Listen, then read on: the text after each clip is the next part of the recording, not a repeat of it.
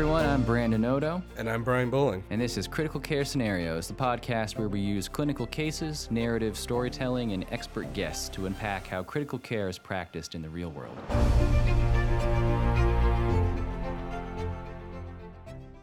Hello, Brian. Hello, Brandon. We're here for lightning rounds. I think we're not exactly firing on all cylinders here. I've got a pretty good cold because we're back into that season. I'm not going to lie to the beautiful audience. We just came up with this topic about 10 minutes ago. But, I think we do some of our best work when we prepare for it poorly. At least that's how I like to think. So I thought we'd talk about a topic that I don't want to undersell because I think it is important. Nurses. We know and love nurses, and I really think that, there's just no denying it. The very kind of core of what we do in the ICU, I mean, this is in most medicine, but I can't speak to anything else. Certainly in the ICU, it really is hand in hand working with bedside nurses at the most basic level. They're kind of the interface for most of what we do between us and the patient. But I think a lot of us don't have a particularly good sense for kind of what nurses are all about, what their training's like, what their interaction with the patients is really like, and how to optimize it. How can we do what we do better so they can do what they do? And from the other side as well, I know there's not a small number of nurses in our audience, and I don't know how well they understand our thing either. And you have a great advantage here in that you are both. You were a nurse before you were an advanced practitioner. So I rely a lot on your insight here. But I thought it'd be something interesting to get into. So I guess just in general, I'm curious, like what, you were an RN for a number of years. You worked in critical care, and then you went and became a nurse practitioner and worked in a similar place, but in a whole new role. And now you were working with, other nurses. What was that change in perspective like? I mean, were you struck by anything in particular about how your role was different and how you sort of saw the world? Yeah, it's a big role adjustment. So this is one of the things that I think new nurse practitioners have the hardest time with,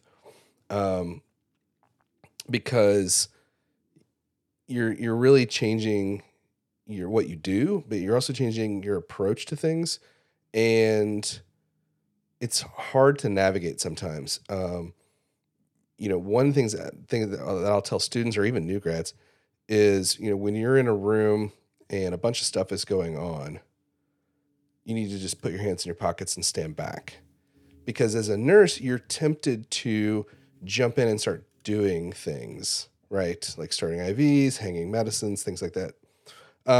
Which is fine, but that's not your job anymore. And it's easy, especially when you're new, to fall back into that because it's comfortable, right? I can do it with my eyes closed. It's what I did for so many years. But it is a definite role adjustment. And I think that maybe sometimes that's something that nurses don't fully appreciate about nurse practitioners, is that their role is very different, and that's hard to make that change.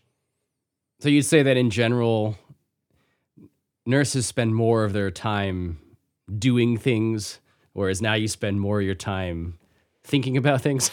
Yeah, I mean, to a certain degree, right? And I don't want to down... Yeah, I mean, these are all generalizations, of course. Yeah, and I don't want to downplay what nurses do and say that they're just task monkeys that don't think. That's certainly not true, right? But to a certain degree, especially in a crisis, right, a lot of nurses can just kind of go on muscle memory because there's things that you do as a nurse that you just know to do, and you just do your part, right? And when you move into that provider role, you're the one who has to sort of make the kind of higher level decisions. And so I think as a nurse, I lost sight of that too, right? I would just sort of assume everybody did the same thing. But it's a lot harder. Not harder. I don't want to make it sound like my job is harder than it used to be or vice versa. It's just different, right? But making the decisions and putting all those pieces together. And what I tell nurses a lot is a way to sort of explain this is, as a nurse, and most nurses I think will relate to this, as a nurse, when I was a nurse taking care of a patient, if a patient in the unit that was not mine coded, I knew what to do. I was right there and I was super helpful. I could just start doing tasks. If it was my patient that coded, suddenly I was like, I don't know what to do. I can't function as well. Right. And I think it's because you feel that ownership, because it's your patient, you feel the responsibility to make decisions and stuff, which is a different process. You start having kind of bigger thoughts about like, why did this happen? Right. That's right. interesting. Did I do something wrong? Did I miss something? I had a nurse the other day. We had a patient in the emergency room who coded. And after the code, the emergency room nurse was like, did I do something wrong? What did I miss? And I was like, no, you did everything fine, right? Like sometimes things happen, but people will beat themselves up about it. I've definitely had times where I feel like maybe we're standing around resuscitating someone and my mind is churning with all these thoughts about what's happening and differentials and weighing, considerations of risk and benefit and what we should do. And I realize, and I'm sure often have not even realized, how little of all that I'm expressing. And therefore, the nurse or nurses beside me have no idea what is happening on that decision-making side. All they ever get, unless I'm talking out loud or something, which we probably should be doing, create more of these kind of shared mental models rather than these invisible processes. But more often it just like black box silence. And then it's like, let's just start heparin or something like that. And I can sort of imagine now that I think about it, how maybe confusing and obscure that would be for the nurses, because it kind of contributes to an understanding of the patient and probably medicine in general over time. That is, it's like you don't understand why anything. All you understand is like often in these situations we'll do this, but not why. What are the pros and cons or the data or whatever. And I mean, I've definitely had a lot of, like a nurse ask me like, are we going to do this or why are we not doing this? Because those are things that they often will see, and then we'll try to explain like the thought processes, but it just makes it clear like what that they're kind of being forced, largely probably because our failure to communicate into an understanding of the situation that's based mostly on like pattern recognition. Like, yeah. Like, oh, patients who are short of breath get nebulizer treatments, versus, exactly. Something like pathophysiologic. Yeah. Yeah. And again, I don't want to paint with too broad a brush, but like when I was in nursing school, undergraduate nursing school, that was largely what we were taught. I mean, we got some pathophysiology, we got some pharmacology and stuff, but it was still fairly superficial. And a lot of it was, if X, then Y type of things. And now it's not, like I said, it's not presented as quite so much of an algorithm, and it's certainly not that all nurses just follow a pattern and that's it. But it is much more like that, right? And so I'll have nurses sometimes who will say, well, why are you doing this? Because normally we do this different, right? And I'm like, well, right, yeah. And I see why that's confusing because, in a sort of kind of broad, more simplistic way of thinking about things, we treat all, COPD patients the same. And I'm doing something different here, but here's why. And so that's why I try to explain that rationale to people so that it doesn't sound like I just don't know what I'm doing, right? That I'm just doing something crazy. But I think that's one of those things, as a nurse, when I was a nurse, I would have this conversation a lot with residents, right? You would call the resident, ask for something, and you'd go, why? Why is this so hard, right? I can see what needs to be done here. Why can't you? And you sort of think, dumb residents, right? And then when you're on the other side of things, when you're a provider, you go, oh, I get it now, right? I understand why. Because number one, there are some times where it's a simple, easy decision, but it's hard to make because it's your decision, right? The buck stops with you kind of thing. And so it's like, well, should I start antibiotics on this patient? But sometimes it's that it's a more complicated, nuanced situation than you previously appreciated. And both of those and yeah, I perspectives think, can be useful, right? Like we've all yeah, sort of seen the stereotype really, but the truth to it of like an intern who's on their first day. And I mean, half of the things that happen are the nurses telling them what to do because they have too much of the other side. They have all this theoretical training, but none of the practical stuff. So it's hard for right, them to operationalize it and just understand like, what do we usually do? Like common routine things. How much potassium do I give for this low potassium? What's a normal dose of Tylenol and that kind of thing. That's exactly what it's really helpful to have all that like experiential training for. Well, we usually give this amount, that kind of thing.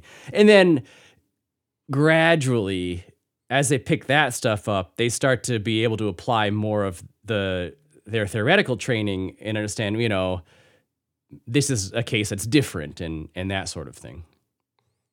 right. And I was going to say, I think one of the things that being a nurse is really helpful, and relying on your nurses that's really helpful, is because nurses just know how to get stuff done, right? They know how the system works. And I've said this so many times that I think there ought to be a required class in medical school where you just sit down and talk to the nurses for a couple hours about how stuff works in the hospital, right? Because one of the things that frustrates me no end is we'll be rounding, and the decision will be made to step a patient down from the ICU to the progressive unit, right? And it will be hours before the resident puts that order in because they're going about their day doing X, Y, and Z because they don't understand that there's like 11 different steps that have to happen to make that work. And so if you don't get on it now, it'll never happen, right? Nurses understand that because we see the behind the scenes, the nuts and bolts of how the sausage is made, right? And so To much mix a of, couple of I mean, metaphors. we talk about on this show as well, of trying to understand some of the logistics that go into getting stuff done because a lot of balls that get dropped or things done imperfectly is not because the high level decision was wrong. It was because, implementation. And it's hard to really optimize that without understanding. I mean, you can be the guy who just says, let it be so and let people work out the details, but it usually doesn't kind of work as well as if you could do it better, such as, getting that order in earlier or whatever. Do you think that the training for nurses, in school and then the on-job training you get and develop your experience, it teaches different sort of values or priorities, teaches that different things are important, for instance, than the sort of things you do now? Obviously, there are practical differences, like you learn how to use an IV pump, whereas, we don't do that, but, in a more kind of general way. I think so. I think, and again, sort of painting with a broad brush, I think nurses are by and large trained to be more practical, task oriented. I have students a lot who I'll sit nurse practitioner students, we'll be talking about some concept or whatever, and they're kind of relaying some things to me that they remember from nursing school. And when we start getting into like the pathology and the theoretical stuff, they're like, oh, that makes so much more sense now. I was basically just taught like memorize these facts about this disease, right? So I think that that's part of it because I think the job is more of implementing a plan, right? Yes, nurses definitely help design a care plan. And a lot of times I'll say, what do you think is going to be the best way to get this guy up and moving around, right? And sort of I'll give, basic goals like this is what I want to happen. You figure out the best way to do it, and you tell me what you need to get it done. But for the most part, I think it's the difference between sort of creating a plan and implementing a plan. Would you think? I feel like one of the things I've noticed, I was never a nurse, but I was a EMT for a number of years, and I think probably a lot of this applies. For whatever reason, in that role, I think there's more of an emphasis on doing things correctly, meaning not doing them wrong, so that you essentially don't get in trouble. I mean, there's more of a system in place that is, waiting to see that you made an error and then in one way, shape, or form, correct it, which may be, something pretty punitive or whatever. And that it's kind of not so much the case in our role or for the physicians. Not that there isn't. Of course, there are laws, there are medical boards, there are hospital administrations and quality processes and so on. But there's not, if you, let's say you do something that is unusual, there's a good chance nobody will notice or care. And if they do, let's say your department head comes and says, hey, what happened with this case? You could explain it and say, this is your thinking and so on. Whereas for the nurses, it's more in the realm of like, you did this wrong, so you're getting written up or something like that. Yeah, exactly. So most nurses, I think, will relate to this. In nursing school, it is constantly pounded into your head that the board of nursing can take your license away, and your livelihood is gone, your family will be homeless, and your children will starve to death because you did something wrong. And as nurses, we live in fear of that, because if I do something wrong, that's it. Right. And it's not, ironically, it's not, if I do something wrong, a harm could come to a patient, right? That's a secondary, that's usually taught as a secondary consequence. The main consequence is if you do something wrong, meaning you step outside of this established protocol, right? It almost doesn't matter what happens to the patient. If you did all the steps, doesn't matter what the outcome is. You did all the steps, you're good. And yeah, I remember as a provider, like you said, that you can sort of explain your thinking away, and people will go, yeah, okay. Right. I remember the first time I had to go before M&M, I had done, I'd been involved in a case that had a bad outcome, and I was terrified that this was it. This was the end of my career. And the head of the hospital's M&M committee is like, explain your thinking to me, explain what you did. And at the end, he's like, all right, it sounds like you did everything the best you could. And that was that. Right. And it was like, what? So I do think there is that. And I think that plays into why you hear from so many nurses sometimes, well, policy says this.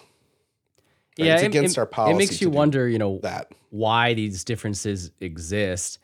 And, probably it's partly because the infrastructure that regulates nurses it's more clear cut, like what their scope of practice is. For instance, it's more specific. Like you can administer these medications and not, crack open somebody's chest, something like that. Whereas for physicians and advanced practice people, it tends to, not that there are not some, clear-cut barriers. Like I cannot be the surgeon of record in the OR. But a lot of the time it's not. It's dependent on, your relationship with your affiliated or supervising physicians. And really it comes down to, like what is the scope of practice for a physician? It's, diagnose, prevent, and treat disease, essentially. And, a hospital can make that a little more specific, and that means that, can you do something wrong? Sure. But, when did you do that wrong? Well, now you got to get into guidelines and data, and you can always make arguments about it. Whereas it's hard to argue as the nurse that, it says you can do this and not that, and you did that. So that's just like, that sort of is what it is. Like the other day we were intubating someone, and they asked if the nurse could push the induction meds in the paralytic, and they're like, no, we're not allowed to do that. And that's in a way that sounds sort of goofy. I mean, they're getting pushed. It's just a matter of like which person in the room puts their thumb on it. Right. But if that is what the board of nursing in that state or the hospital bylaws or whatever say they're allowed to do, then whether or not somebody regulates this, who knows? But certainly somebody could come and say, well, I see that you administered succinylcholine choline to a patient. Now you're homeless and you can never work again. Yeah. It's hard to make that argument, Yeah. Well, and I think you can see the difference in that as providers, we have guidelines, right? You look in the literature at how we should treat this, that, or the other disease. They're all guidelines. They're not requirements. There's no requirement that says I have to ventilate an ARDS patient at 6 per kilo. Right? There's a guideline. But if you look at nurses stuff, it's protocols, right? They have to follow, there's certain rules. And it's because of, I think, the way your licensure works, right? The nurse has a license to do certain things independently, but a lot of what they have licensed to do is based on established protocols. And I think that hospital committees who write these things, and even the boards of nursing, right, they're trying to sort of paint everybody with a broad brush because while, like the succinylcholine thing, right, you're right, it makes no sense that if I'm standing at the head of the bed with a laryngoscope in my hand and say, go ahead and push let's say rocuronium because I don't ever push sucks, but I say, go ahead and give the rocuronium. It makes no sense that my ICU nurse colleague who has 10 years of experience and is a very conscientious nurse who's standing right there can't push the plunger in. But by the same token, you have to sort of account for, well, what if you're not in an ICU with a provider there? What if it's some situation where, you're in some small hospital and there's confusion and somebody pushes rock without somebody there to intubate?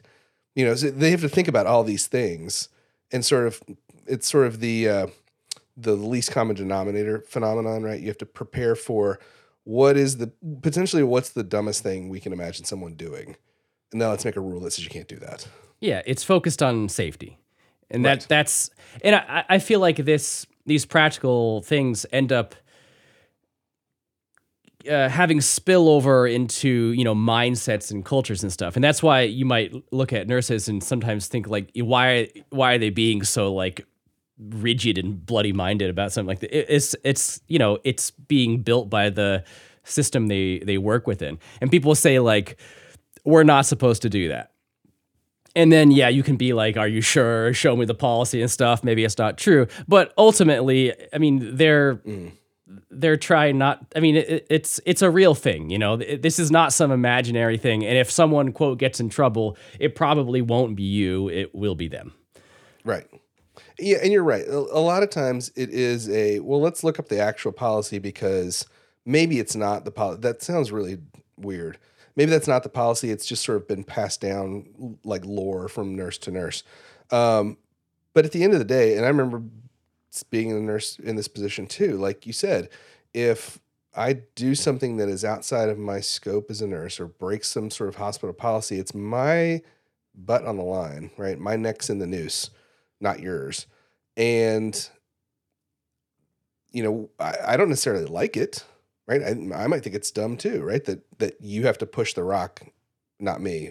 I think that's stupid too, but the rules are the rules and I have to abide by them. I think one of the things I've learned through 20 years of being in healthcare now is that I think that as you go sort of up the chain in terms of education, training, responsibility, etc., what you see is less and less regard for hard and fast rules about things, and what I mean is like people who are employed at sort of a technician level are highly regulated. This is the rule. You have to do it. And if you don't, then you're gone, right? We'll just replace you, all the way up to, the chief of surgery who basically can do whatever he wants to do as long as it's not unethical or breaking the law. Because we go, well, yeah, I mean, we trust that person to make more judgment. Yeah, and then very likely that chief of surgery who perhaps never was one of those technicians, or at least it was a long time ago, it could easily have little regard for that whole way of thinking. Right. So when they come in and they tell the technician to, light a fire in the OR because some new protocol they're working on, then just like, why are you being such a pain in the butt? Just do it, man. It's like, right, yeah. Yeah, what a dumb rule. Why are you doing this dumb thing? Yeah. It's not their fault, right? Yeah. And, there is a gray area here. There will be times when there is disagreement on like what is the best thing along this chain of command. And then, ultimately at the end of the day, the kind of more responsible parties have to have the final say in these things. Just like if I disagree with my attending or they disagree with their chief or something, just because somebody has to have the final say and that's how that system works. But that's not quite the same as saying that there's like a rule that applies to someone and you're asking them to break it. Right. The other thing too, and I think this makes it a little more understandable why you'll find nurses who are leery to do certain things, is that there's a lot of rules out there that you have no idea about, but you're held to, right? Like like that about pushing rocuronium, right? I don't know. They don't teach that in nursing school because it's dependent on where you practice, right? So maybe it's against your state board of nursing to do that. Maybe it's not. Maybe it's against your hospital policy. Maybe it's not. Maybe you work in a place where that's perfectly fine. But it's this whole like, just because you didn't know you shouldn't do something doesn't mean we're not still going to punish you for it.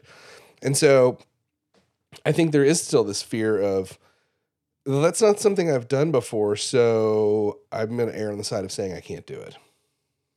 Or at the very least, I'm going to check on it. But Yeah. obviously, the easier thing is just to say no, because you don't know.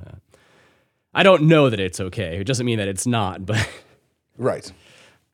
what are the things that we do or could do as APPs, physicians, these kind of in this provider role that the nurses we work with appreciate? What are the things that make you their favorite NP to have on the service, and I guess vice versa?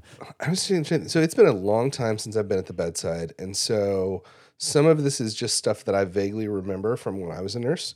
Some of it is stuff that I've had nurses specifically tell me. It's really nice when you guys do this or whatever. But I'll say right now, I'll open up, if there's nurses listening who have other thoughts to add, please let us know. Or if I'm off the mark, please let me know. Understand that it is just because I'm a little bit removed from your role. But I think the biggest thing you can do is to find that nurse, right? When you go to see a patient, find their nurse and ask them for their thoughts, right? So what's this patient been like for you? Particularly, our APPs change shifts an hour before the nurses do. So I work with the night shift nurses for the first hour and then the day shift nurses the rest of the day. So particularly if I can get there before shift change and I can see the night shift nurse and say, tell me what happened last night. Give me the scoop, right? Because there's probably stuff that happened that they didn't feel the need to like call the night team about, and they have insight into that stuff. What's their neuro exam been like for you consistently over time, right? Because the biggest thing I think that nurses can bring to you information-wise is they're around that patient 12 hours a day, whereas we may be only around them for minutes. So I think asking for their input, asking for their thoughts on things is good. And then also asking, what can I do to help you? Right? So is there any orders that you need? Are there any orders that you need renewed? Right? You have orders that are about to expire that you need renewed. Is there anything that you can think of that would be beneficial for this patient that maybe I've forgotten? Right? Like I've had nurses before point out to me like, hey, do you realize that we haven't started tube feeds on this patient? Oh, wow. No, I hadn't. Thanks. Or, hey, I don't know if you've noticed this, but they haven't had a bowel movement in a few days. Okay, great. Thanks. I'll escalate their bowel ridge. Or even, my favorite is, hey, do we still need these Q4 labs that we've been doing for the last 5 days because somebody ordered them and then kind of just forgot to cancel them? So I think that asking, what can I do to help your day be easier and help you take care of this patient, right? Because we're all there to do the best job we can taking care of a patient. So what can I do to help you do that? Right, because that's not just a humanitarian thing. I mean, the less pointless stuff that you have your nurses doing, the more bandwidth they have for being useful. And it's true, right? Like we've all had experiences when you're maybe pre-rounding and looking at a chart, you're quote getting to know a patient from their numbers and notes and whatever, and then you go and actually see the patient in the room, and in theory you might have gotten a lot of that information from the chart, but in practice it's just a whole different perspective. You're like, oh, I didn't realize the patient was hanging from the ceiling by their ankles because this whole thing that was been going on. And the nurse is the ultimate in the bedside observer. Like you said, they are actually there in an ICU, usually with just maybe one other patient for a maybe 12-hour shift. Whereas, of course you're in and out and you're seeing the patient, but you just don't have that same intimate kind of perspective. And, that's not the only perspective. Sometimes you can get too close to the patient and it makes you overemphasize small things.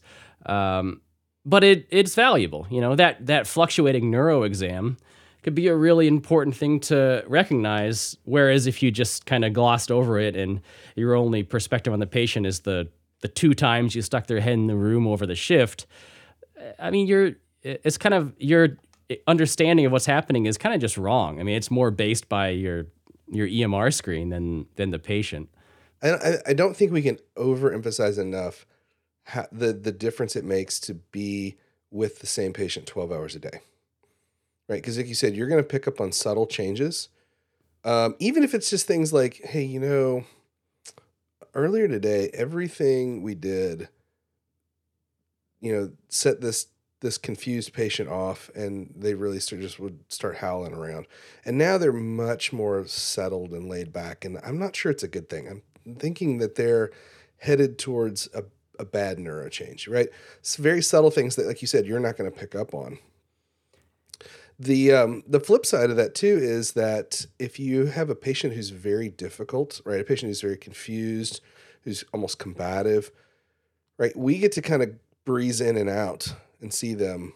And I don't think we sometimes appreciate how exhausting that is for a nurse to have to deal with that for 12 straight hours. And oftentimes there's nothing we can do about it, right? But I do sort of think about things like that when I order certain things.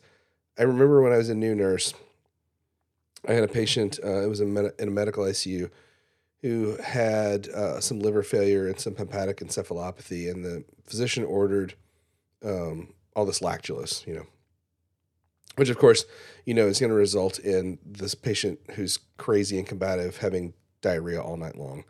And this other nurse who was in the unit with me said, these doctors should have to come and deal with the consequences of these things they order. And I remember thinking, you know what? I'm perfectly happy to have them not do that. Because if it was up to me right now, it would be very tempting to just say, do not do this lactulose. But it's absolutely what the patient needs. So I think sometimes it is good to have that divorce of, the people putting in the orders don't necessarily have to deal with the consequences, because it helps you to sort of be a little bit more dispassionate about what the right thing is. But at the same time, it's nice to have empathy, right? And be like, hey, I'm really sorry that you're having to deal with this.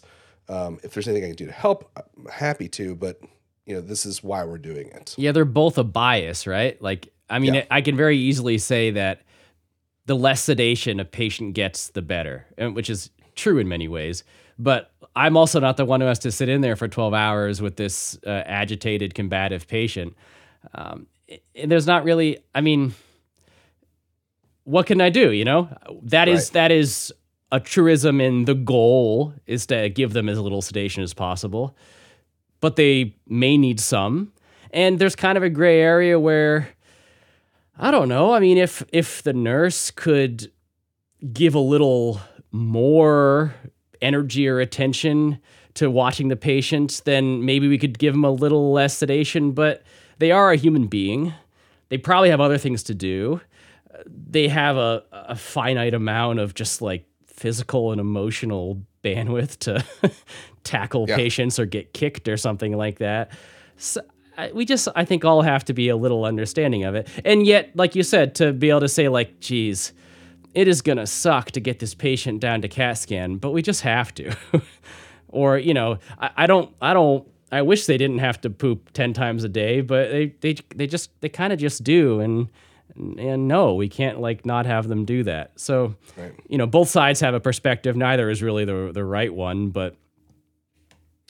And I think a lot of it is just having realistic empathy, not fake empathy, but realistic empathy for it. I remember years ago I had a job as a nurse where in this emergency room where when it would get really busy, the nurse manager would come out and help. And to be honest, it was really less help than just having nobody.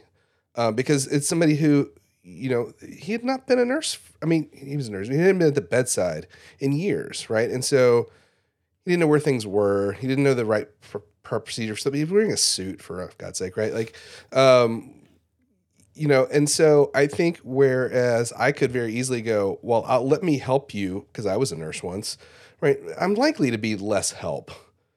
Certainly there's some things that I can do. And I'm happy to help you turn patients and clean patients and pull patients up. Obviously, I have a whole list of other things to do, so I can't do that every time, but I'm happy to help when I can. I'm happy to help you take a patient to CAT scan if I'm free and you need a hand. But I think a lot of it is just, like you said, just, hey, I'm sorry, this is really going to suck, but we really need to get it done. And here's why. And, it just, I think as a nurse, I appreciated that rather than just the sort of cold, like, do your job.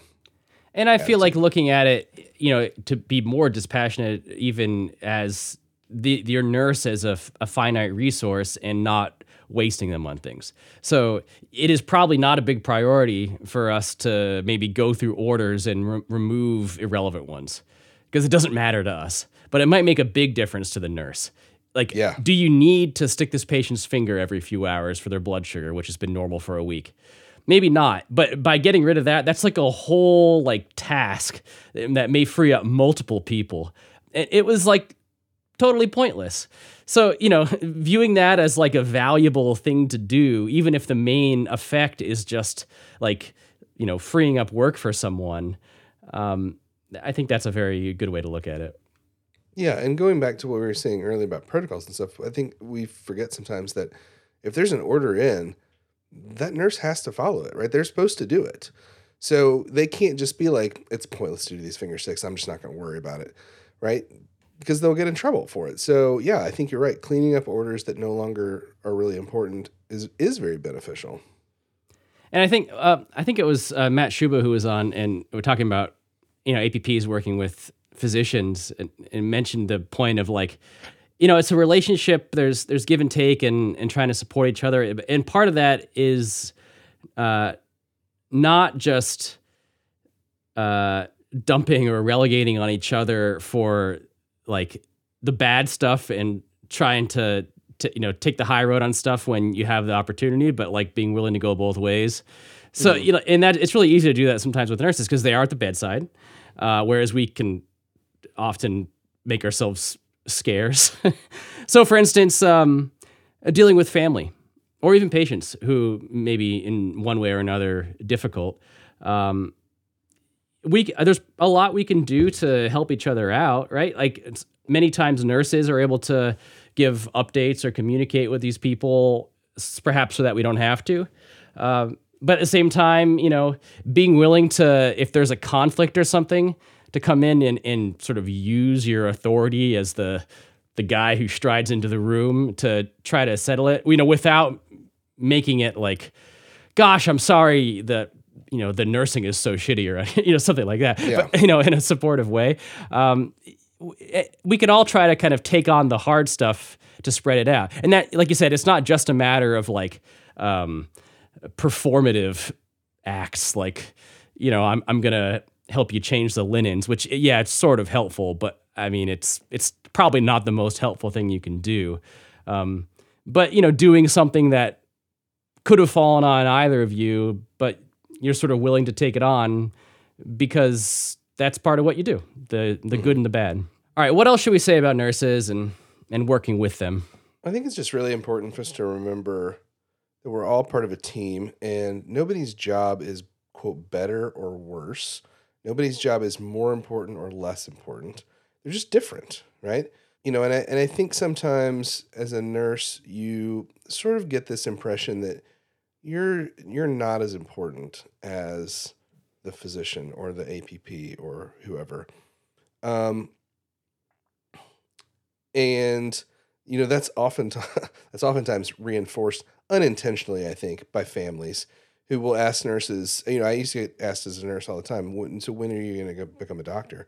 As if it was this sort of stepping stone hierarchy. And I think we still see that with nurses who are it's just assumed that you're going to become an APP at some point, right? Or even go back and go to medical school, instead of showing the appreciation for somebody who is doing a job that is an important job and doing it well and mastering it.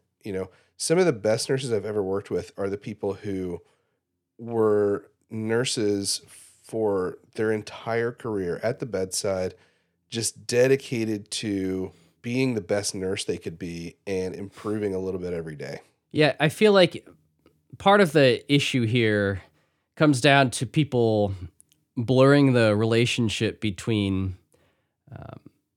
hierarchy in a clinical or administrative sense and hierarchy in a status sense. Ultimately, in medicine, there is kind of a ladder in terms of decision making. Certain people are making decisions and other people executing them. And by and large, people like you and I or physicians are making a lot of decisions that the nurses are the ones executing. And you can see how that would kind of make someone think that we're therefore better or more important or in charge or we're the bosses. And I think that is, at least at one point, how it was perceived, right? You go back 60 years, you watch black and white movies or TV shows and things, and you have the nurses who are all women, are all wearing vaguely pornographic outfits, being bossed around by tall white men who really were expected to be treated as superior to them, right? Mm-hmm. But there's just no reason that needs to be true. You can have one without the other. And one person may be making a decision and the other one is following through on it.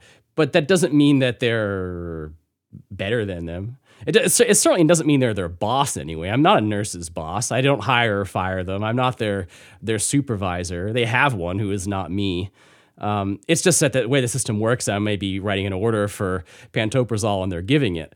And that goes throughout the whole system. You know, the fact that I'm, quote, ordering a CAT scan and there's a technologist who's pressing the button and putting the patient on the table doesn't mean that I should cut in front of them in the chow line.